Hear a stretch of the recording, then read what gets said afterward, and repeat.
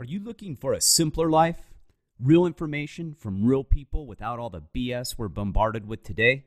Well, hey, I'm Gary Collins, the host of Your Better Life podcast. Make sure to go check it out. I'm a former intelligence officer, special agent, entrepreneur, and I'm here to give you the facts and give it to you straight so you can live the life you want. And make sure to check out my website, thesimplelifenow.com, where I sell all of my best-selling books, the Simple Life series, Going Off the Grid, Living Off the Grid, and just flat out kicking some ass. Make sure to check it out, guys. Can I pause for a second and just note that we got Brian on here who's getting Congressman Massey on, and our typical lineup includes like homeless people that believe in Bigfoot. Welcome to the Brian Nichols Show, your source for common sense politics on the We Are Libertarians Network.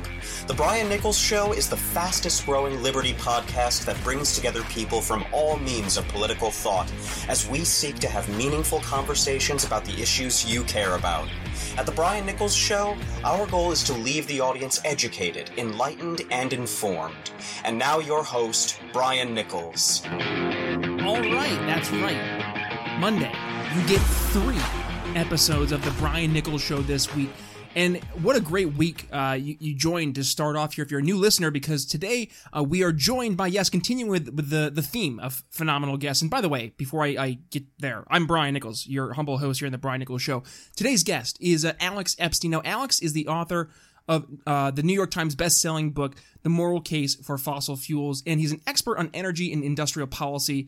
And according to his Forbes opinion bio, he is called, quote, the most original thinker of the year by political commentator John McLaughlin. He champions the use of fossil fuels like coal, oil, and natural gas, and has changed the way thousands of people think about energy. And it's the way he thinks about energy is exactly why I want him on the show, because Alex Epstein, he focuses on energy in a very different way, I think, than what the traditional narrative that we see presented on the mainstream media. You know, this idea of renewable energy, or, you know, you're not for, saving the planet, right? So today we actually are looking at a new docuseries on Netflix, which is Zac Efron's Down to Earth. And with it, some of the solutions that Zac promotes, he maybe misses the mark a little bit in terms of using government to be the means to actually enact that policy. So Alex Epstein joins the show today to discuss maybe some more alternatives, but maybe also where we're not looking at the right questions, and maybe we need to start reframing some of these questions in our minds and look at them at a little bit different perspective. So that being said, without further ado, on to the show. Alex Epstein here on the Brian Nichols Show.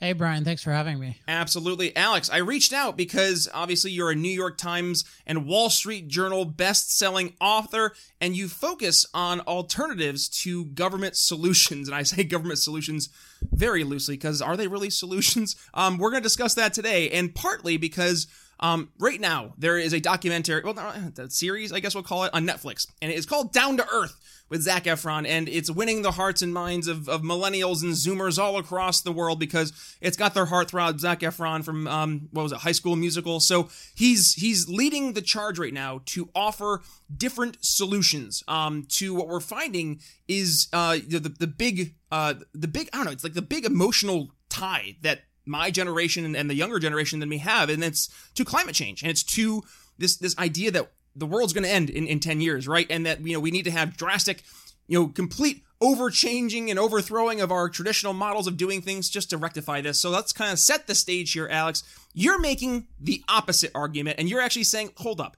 Number one, this is a little bit hyperbolic, but number two, the solutions you're offering aren't actually solutions. And in actuality, a lot of the solutions are going to be causing some more problems and more harm than they actually are going to be accomplishing in their solutions. So that being said, Alex, kind of set the stage here. Let's kind of walk into your history, your experience, and what led you to go down this path of making, yes, the moral case for fossil fuels. Wow, lots of good stuff to talk about. So I'll try to do it quickly. So sometimes people think, the moral case for fossil fuels, maybe that's a project supported by the fossil fuel industry, or maybe you grew up in Kentucky or Houston or something like that. And I had no background in the industry. I didn't know anyone in the industry when I was coming at these things. My background is actually philosophy. And what I like to do is try to analyze the thinking methods that people are using with a given topic. And when I started investigating this issue of fossil fuels, one thing I noticed is that unlike most areas of life where we try to carefully weigh the benefits and the side effects of our different alternatives. So if we're taking an antibiotic, we think, okay, what are the benefits? What are the side effects? How big are they?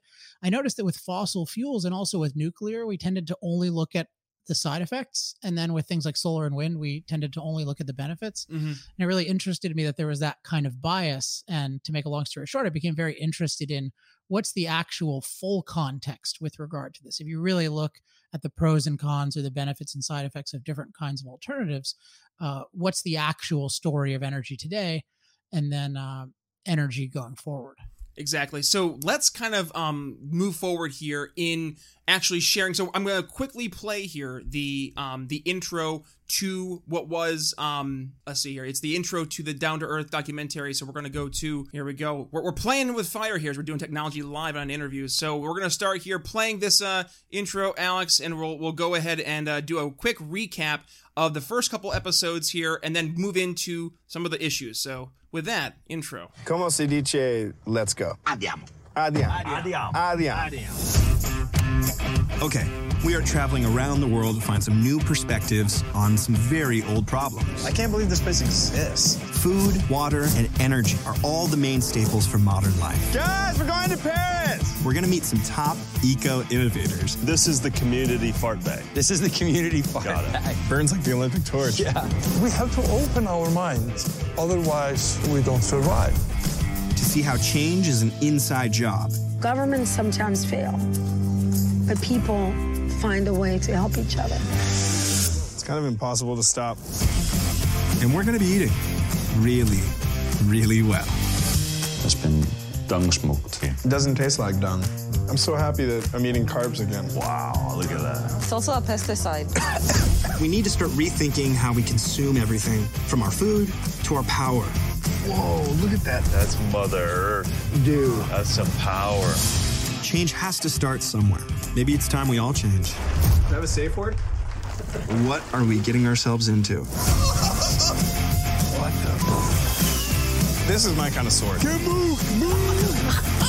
It's time to get down to earth.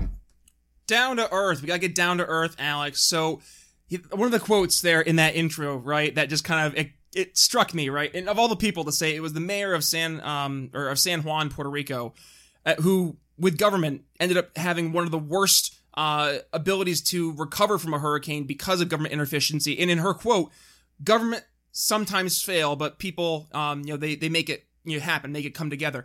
And that speaks to kind of the overall theme here, right, with the show. And let's kind of start off with episode 1 of the first season. They go to Iceland and they talk about renewable energy, and they're promoting in this episode, Alex, the idea that we can use a top-down approach. Government will be able to use, in this case in Iceland, the geothermal energy from Iceland to power Iceland, and then it's going to make everything better. It's going to eliminate all the fossil fuel production. It's going to eliminate the carbon emissions going into the air. It's going to make the environment better. Where are they wrong? Where are we losing them on this pathway? Is that not a good thing?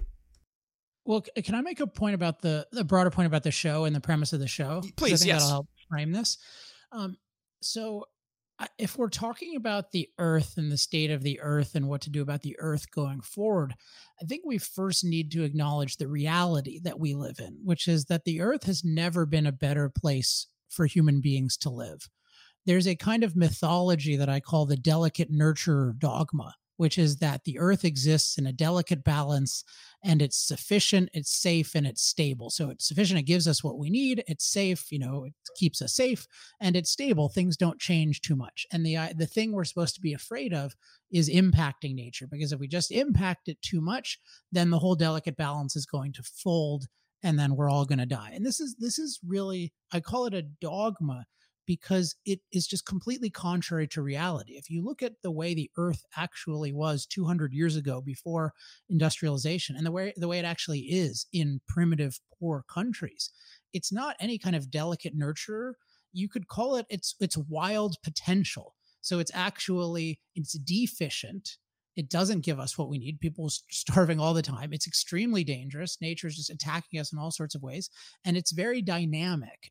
Everything is changing all the time. And what we really need to do is we actually need to massively impact the planet to make it livable for us. We really need to master nature or master our environment. And if you look at what we've done in the past 200 years, not from the perspective of is it perfect, but is it overall good? The planet, at least for the billions of people in the industrialized world, is an infinitely better place to live. That's why we have a life expectancy approaching 80 versus under 30. That's why we have very high income. That's why the planet can support so many people. And that productivity and that mastery of nature has also benefited everyone around the world. That's why life expectancies around the world started off in the 20th century at something like 45. And now you don't have anywhere basically that has a life expectancy of 45. So the reason I'm bringing this up is because we have to recognize, if we're thinking about the future, that today's planet is overall the best planet that's ever existed. So we've done a lot to make this planet a lot more habitable. And if you look at a lot of the premise of this show, is we've made the planet worse, and we know it's going to get really, really bad soon, usually because of climate change, but because of other things. And if you're starting off on that premise, it's not a reality-based premise. So the world has been getting better and better. That doesn't mean that it's guaranteed to get better and better. It doesn't mean you shouldn't be concerned necessarily about something like rising CO2 levels. But as a starting point, you need to recognize that the Earth is getting better and better. And if you're not on that premise, you really have to question what, and this goes to my background in philosophy, by what moral standard are you judging the Earth? Because if you think the Earth is getting worse and worse, and yet it's better and better for human life, that means you're not judging the Earth by a human-based standard. And I think what's happening is we're taught to judge the Earth by the standard of unchanged nature. We're taught to think the best possible Earth is the one that we've changed the least. But remember, the Earth is not a delicate nurture, it's wild potential. So if we don't change it, we suffer and we die. So one of my core missions in my work is to change the standard by which we're evaluating our actions and by which we're evaluating the Earth as a whole to a human flourishing standard. So that means humans living to their highest potential versus an unchanged nature standard. And that doesn't mean everything is a parking lot in this kind of caricature, because that's not what's good for human life. It means that we master our environment. We preserve the parts that are most beautiful and most enjoyable, but we need to dramatically transform a lot of it. And even to enjoy the beautiful parts, we need to master nature. So we actually get there. We can actually go to those places and we actually can eat, and we're actually protected from the dangers, and we actually have the freed up time to do this, none of which we have in nature. So what you have with this show, and by the way, I like Zac Efron a lot in general, and I generally like him in the show. He seems infinitely better than an Al Gore or something like that. And he seems honest, but the whole kind of thing is they're taking for granted all the ways in which we've made the world amazing, including the fact that they can take time off to visit all these scenic locations. So they're basically treating all of our impacts on the world as bad. And then they're looking for, who's doing something different that we say the whole world should be doing instead. And I think that leads to a whole bunch of problems, which we can discuss in the case of Iceland. But I just wanted to give that as context, that there's something wrong, that they're treating the world as bad and getting worse. And ultimately, they're evaluating the Earth by this standard of unchanged nature, not by human flourishing. For sure. And then that kind of goes into so beforehand, you were kind enough to send over some notes to me, because, I'd love to hear the perspective, because obviously you're hitting the nail on the head. Right now we are looking almost at the idealist mentality of the world as being the enemy of progress. And you speak to in your notes how Iceland they've been growing because they've been utilizing oil and the oil resources that they had to help increase the ability for people to move up, the rankings economically, and then to be able to invest back into these alternative forms, and that being using their geothermal and hydro technology that they have for Iceland. So let's kind of dig into that and maybe show where maybe the solution that's being presented by Down to Earth is a little off base. So with Iceland, Darren, who's one of the co-hosts for the show, and Zach go to Iceland, and they go to a geothermal wellness center, but more so they look at a geothermal renewable energy plant, and what they focus on is that this one specific city, I think I'm going to butcher the pronunciation, so I'm not even going to try, Alex, but 100% of entire country of Iceland's electricity comes from renewable energy, and mostly from heat and volcanic activity. And then Zac Efron, in his ignorant bliss, asks, well, why can't we do that here? Alex, why can't we do that here? He barely asks. Yeah. It's more like, we should be doing this. Yeah. And so I think you did a good job of, so technically, I don't think they contradicted it. It's actually technically most of it is hydro, but there is some geothermal, and both of those by some definitions qualify as renewable. So yeah, what you have is they're going to Iceland. Iceland is a country with relatively low electricity prices. They don't mention that, but that's an important fact. It's lower than most of Europe, not as low as the US, but still relatively low. It's a place that needs a lot of energy because it's super cold. Per capita, it's just about the highest energy use in the world, even higher than the United States. And it's true that most of their electricity, which is different than all their transportation energy, but if you just look at their electricity, it's coming mostly from hydro, but also substantially from geothermal. And then the takeaway, at one point, there's a graphic on the screen where it says percentage of US electricity from fossil fuels, and it's something like 63% or 66%. And then it says 0% Iceland.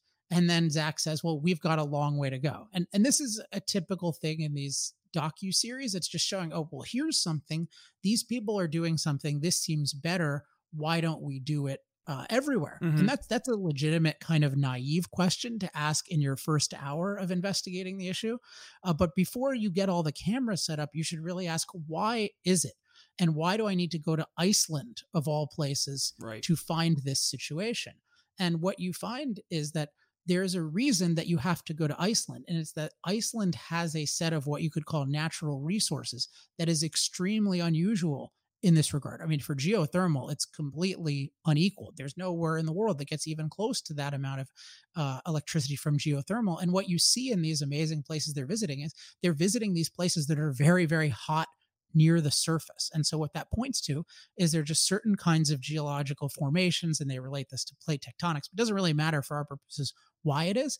It's just that Iceland is uniquely conducive to geothermal heat, which can be turned into electricity. And it also, you see these amazing waterfalls. And at one point, Zach says they're balancing the need the need for electricity and the need to preserve the waterfalls. And they have 10,000 waterfalls and 10 hydro plants. So at another point, he says 15, but whatever the number is, he says, that sounds like a good balance. But not everywhere in the world has an unlimited supply of waterfalls. So the premise of being on a human flourishing standard and valuing environmental mastery is not at all that you have to use fossil fuels dogmatically in every situation. What you're generally trying to do, though, is you're trying to find a reliable, low-cost energy solution for different kinds of situations. And so Iceland it's impressive what they've done, and it's cool, but it's irrelevant to a lot of the world, particularly the geothermal part, because nobody has close to those kinds of resources. With hydro, it's a little bit different because there are more places in the world that can use hydro. And it's a good point that more people should be taking advantage of hydro. For example, like in the Congo, there's potential for hydroelectric dams and they're not using it. But what's interesting is, guess who, and Brian, I'll give you one guess. Guess who is opposing hydro around the world? And I'll give you a hint. It is not the fossil fuel industry. I'm going to guess it's going to be the renewable energy? Yeah, I mean, more broadly, the green movement. More accurately, the anti-impact movement. And their whole thing is, yeah, we shouldn't be impacting nature. We should be preserving the delicate nurturer. And guess what? A hydroelectric dam is a massive impact on nature. So one of the ironies of this series is they're looking at things from this perspective of let's impact nature as little as possible, but then they're taking situations where people have decided to impact nature on a massive scale, a scale they probably wouldn't endorse if it came up. I mean, maybe Zach would. I think he's much more pro-human. I mean, he's not at all a hardcore green or anything like that. Right. But it's important that the green movement is suppressing hydroelectric energy around the world. Now, is that sufficient? Is that potential for hydroelectric sufficient to replace fossil fuels or nuclear, which we'll talk about in a second? No, but it is very significant, and it's really criminal that it's being suppressed, but it's being suppressed by this green movement, by this anti-impact movement that's saying it's wrong to try to master nature. We should instead just basically do very little. And at one point, he has all these kind of cliche formulations that are revealing, like utilizing what nature gives you or working with nature versus against it. And really, like, nature doesn't care about us. It's not trying to give us things or trying to take things away, except other species are often trying to take things away from us. But nature is just wild potential, and we need to master it. And really, we need to manipulate it. So intelligently. So geothermal in the right situation, that's an intelligent manipulation of nature. But in many, most situations around the world, people cannot get reliable, low-cost energy with geothermal.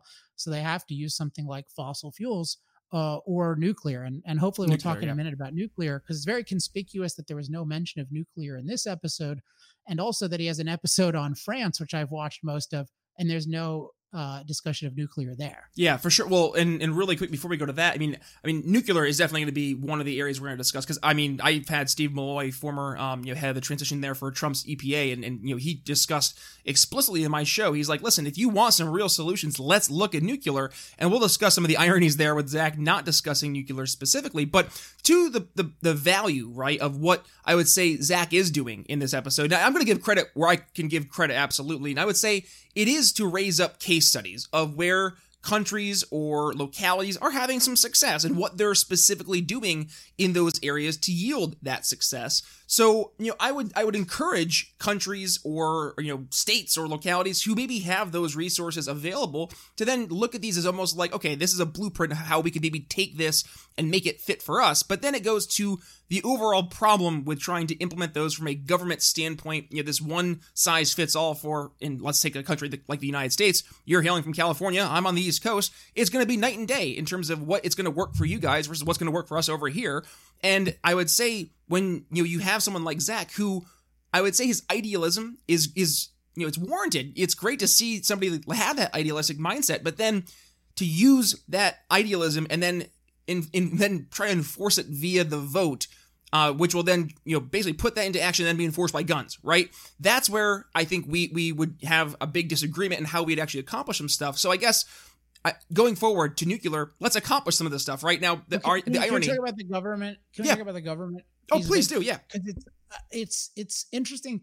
I can see why you're reacting to that, and I saw it come up much more in the second episode. It doesn't come up much in the first. It comes up in the water one, because the idea is, it's really transparent. There, like, oh, if only we gave the government the power to control this. And really quick, just for the context for folks, Alex, so you're referring to the second episode, which we're going to dig into as well, which is where they go to France. Yeah, sorry, they go to France. Sorry about that. And they and it's all about water, and it's that France has allegedly, I haven't studied it, or at least Paris in particular, has this really good tap water, and they're, instead of using chlorine, they're using certain kinds of basically certain kinds of light-based purification, etc. And for all I know, they're doing some good stuff, but the narrative around it is the whole key to doing this is to have a government monopoly on it. So as soon as the government takes over, it does really wise things, and we all get great water. But when there were private competitors, we all got terrible water. Right. And you just think about, so that really surprised me. I could see now why you were focused on the liberty aspect, because it was just so transparent and oblivious about what it means to give the government a monopoly. Like, if you give the government a monopoly on something that doesn't require that much innovation, where it's known how to do it decently, like water, there's a chance that you'll get a given person who does a decent job with it. But you're totally at their mercy, right? Versus when you're free, and when you're actually free to choose among different producers. And what if they do a bad job? That's the big elephant in the room. Like, if they do a bad job, you're screwed. The norm. There's doing a bad job, but then, in any real area, what you want is continuous innovation. And there's no way that one government person with a gun is going to innovate in all these areas. So whatever is going on with the Paris water market, if you actually had a situation where people were free to compete with different kinds of water, that's what you want as a consumer. That's what allows you to choose. And in fact, at the beginning of that episode, they also had another actor I really like, Anna Kendrick, on there, and they were doing a water sommelier type thing, and they're tasting the different kinds of water. And I don't think they had the irony that, wait, there's a whole, like, global free market, global capitalism that's enabling us to taste this water from Slovenia, of all places. Yes, exactly. And they're also not asking how it got there, which connects. Sorry, we'll talk about nuclear in a second, but the oil thing is important. That energy is not the same as electricity. So energy is, you can think of it as machine food. It's the things that our machines eat to operate. And electricity is one vital form of energy, but it's not the only form. We use energy in the form of home heating. That's often not electricity, because it's often much cheaper to just burn things directly or use heat directly, even through geothermal for heat. Mm-hmm. And in particular for industrial heat. So if we are like producing steel or something like that, there's a lot of forms of heat that do not work, that are not very cost effective with electricity, that we're burning things, or sometimes geothermal heat, but really it's not hot enough. So you're often burning something like natural gas to do that kind of thing. And then for mobility, you need a form of energy that's very concentrated. That's what's called energy dense. And that's where oil is really the superstar. And one thing that the whole episode doesn't mention at all is that Iceland uses a ton of oil, and it uses an increasing amount of oil. They showed as a token some battery powered cars to just imply, oh, everybody is getting around on these battery cars. But most mobility is not at all that. And it's because it's not usually cost effective, including because of range issues and because of expense issues. And then the bigger you get, the bigger the vehicle is. So things like planes and cargo ships and whatnot, the more the energy density problem plagues you. Batteries aren't nearly as energy dense as oil fuels are. So that's a really big thing, that Iceland is using more and more oil. And it's something they omitted. I don't even know if they knew that, but that's the kind of thing that you should know before taking a case study like this as an example of, oh, the world should do this. And particularly, to go to the Liberty point, particularly if you're on the premise of the government should force these things. I mean, what it means is, hey, we've got this crackpot idea that everyone can do what Iceland's going to do, and the government should force that on everyone. Well, if they actually tried that in the US, then we would all suffer massively. If we actually tried to power the US via geothermal and hydro exclusively for electricity, we couldn't do that. So it just shows that the two things that you want are, you want freedom so that producers and consumers can interact voluntarily. And as consumers, we can choose the things that people can prove are actually best for us versus something that the government dictates. And then as part of that, what happens under freedom, we want real, genuinely careful thinking about these kinds of things, not just what amounts to propaganda. Right. For sure. And you touched on it, right, with the increasing of competition. And that increases not only what's available in the market, but it does increase the quality of the market. And I look no further than, let's take now they focus specifically on water, bottled water as like the foil to what Paris was doing in the French episode. But then you look at America, right? I know for a fact that I can go online right now and order, you name the water filtration purification system. Berkeys are like the new hot thing right now. They're like $300, but they have just saw that. Yeah, and they have a million different types of charcoal filters and such, and it's supposed to be like the best water out there. And I'm gonna say, I have a feeling that if a person was able to spend $300 towards a Berkey, and then whatever the maintenance is for it, I'm not sure off the top of my head, but then take that versus what they were going to be spending on their tax dollars, which it's funny because in the docuseries, they say that the water's free. It's like, of course it's free. It's like, there's nothing that you get spent towards, producing this and maintaining it. They just assume that it just comes from the magic water fairy, I guess. But to that point, I can almost guarantee that person is going to look at the Berkey as a better investment because it's theirs. They own it.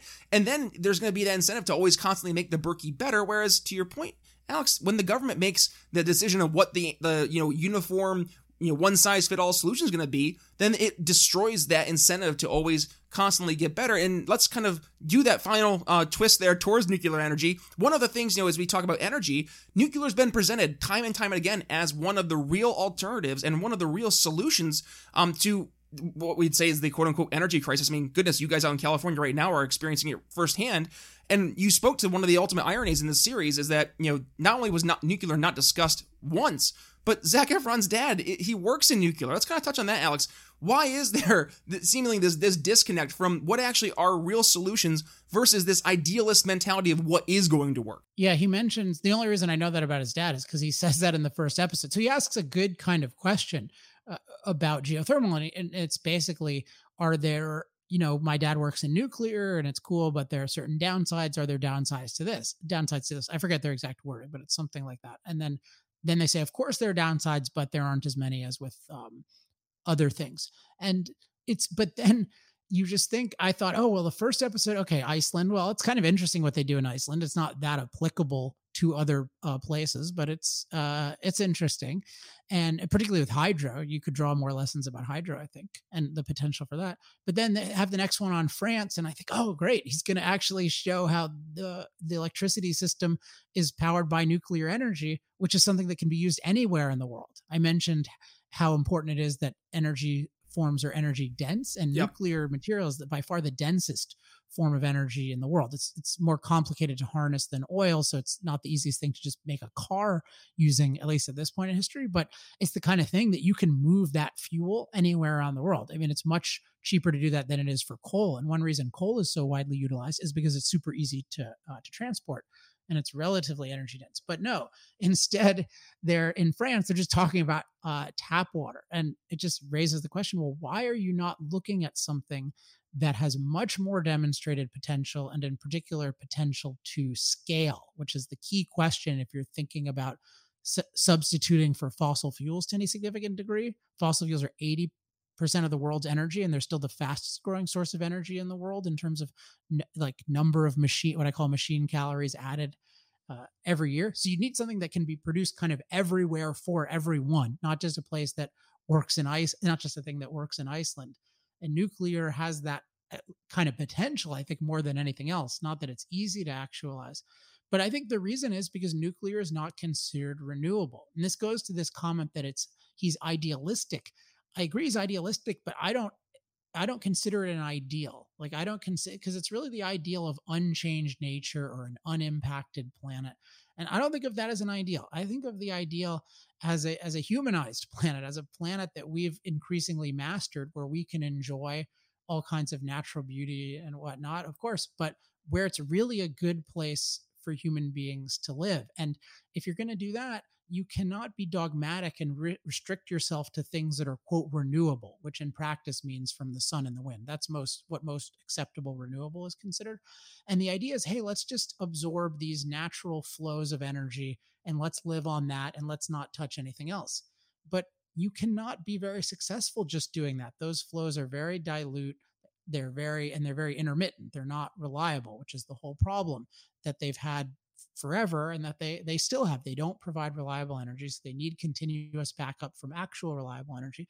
And there's no reason why we should be dogmatically committed to being renewable, even if we want to eliminate CO2, which I don't think is the right move at this point in history. But you should at least focus on non-CO2 nuclear, and you should focus more on non-CO2 hydro, which is considered renewable by some, but in most places it's not considered renewable, because renewable is really code for natural, and damming rivers is considered unnatural. So this whole ideal of renewable, low impact, unchanged nature, and unimpacted planet, I just reject this as an ideal. But when you do have this as an ideal, then you make these incredibly dogmatic decisions. And when you impose it by government, then that dogma becomes very deadly.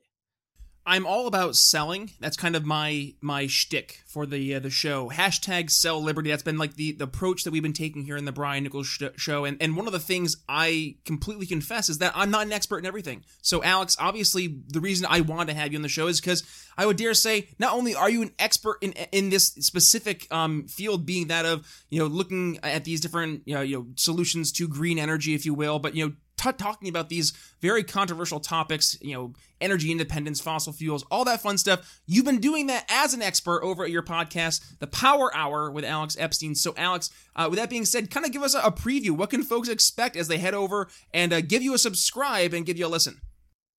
Oh, wow. Well, thank you for that plug. So Power Hour is once a week podcast, and it is some combination of whatever the biggest energy and environmental issues are in the news.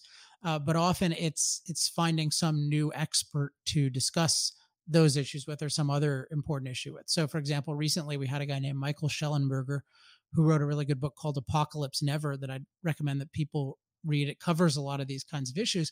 And he and I broke down what's going on in both of our home state of California with the wildfires and with the blackouts. And I think if you listen to that episode, for example, you'll see, wow, the truth about this is almost exactly the opposite of what we're told, because with the blackouts, it's really this insistence on renewable, unreliable energy. And with the wildfires, it's really not that, the temperature's 1 degree warmer. It's that we have really irrational forest management. And it's actually based on this idea of unchanged nature. People are not trying to master the forests. They're trying to leave them in some kind of natural state, and that's a complete mess. Yeah, it's the ultimate case of we have to start judging things by their outcomes versus by their intentions. And Alex, definitely we need more folks like you out there who are not only leading the good fight, but you're actually trying to help re-educate some folks, because honestly, I think it does come down to a lot of folks just this is what they've been told, this is what they've been taught their entire lives, and just to question it kind of is like questioning their very, existence, their very own fundamental beliefs. So thank you for all you're doing. And that being said, obviously, we mentioned the Power Hour with Alex Epstein. We'll include the links to your show in the show notes. But where can folks go ahead and follow you on social media if they want to stay up to date with all that's happening in your world? So my name's Alex Epstein, Epstein, and that's pretty much my name on the different platforms. One thing I forgot to mention, but as you're giving me a chance to talk about this, there's a new website specifically for the election that I put up called energytalkingpoints.com. That's energytalkingpoints.com. And if you check that out, it's just free talking points that anyone can use. So if you're a candidate or a citizen or anybody, and you want really quick, well backed up comments on these kinds of issues, just go to there. And then the other thing is the website of my company is industrialprogress.com. And if you like what you've heard here today, I'd encourage you to just sign up for my weekly mailing list. So if you go to industrialprogress.com, you can sign up for that, and that will keep you on top of everything, including we will notify readers about me being on the Brian Nichols Show, which I'm really grateful that you invited me to. Absolutely. Well, hey, listen, that's part of what we're doing here at the show. I think it's very indicative on me to admit when I don't know everything, and that's because I don't. And in what I want to do, my show, the entire goal is to have people on to leave them, feeling that the audience is educated, enlightened, and informed. And Alex, I honestly, sincerely believe that having more folks like you on the show, that's exactly how we're going to accomplish that. So with that being said, I'll make sure I include the links to all of the not only the different links you provide here, but the links to your social media as well in the show notes. And folks, please do me a favor, go ahead and subscribe to the Power Hour with Alex Epstein. And with that being said, Alex, thank you so much for joining the Brian Nichols Show. It was an absolute blast. My pleasure. Thanks for having me. All right, folks, so that's going to wrap up my conversation with Alex Epstein. The Moral Case for Fossil Fuels is the book. And the docuseries, if you want to check it out, is Down to Earth over on Netflix. I don't know if you want to still be on Netflix with the whole cuties thing going on. I guess Zac Efron got in at the right time before all this hit the fan, eh? So anyways, guys, do me a favor. If you enjoyed today's episode, please do me a favor and share with family and friends.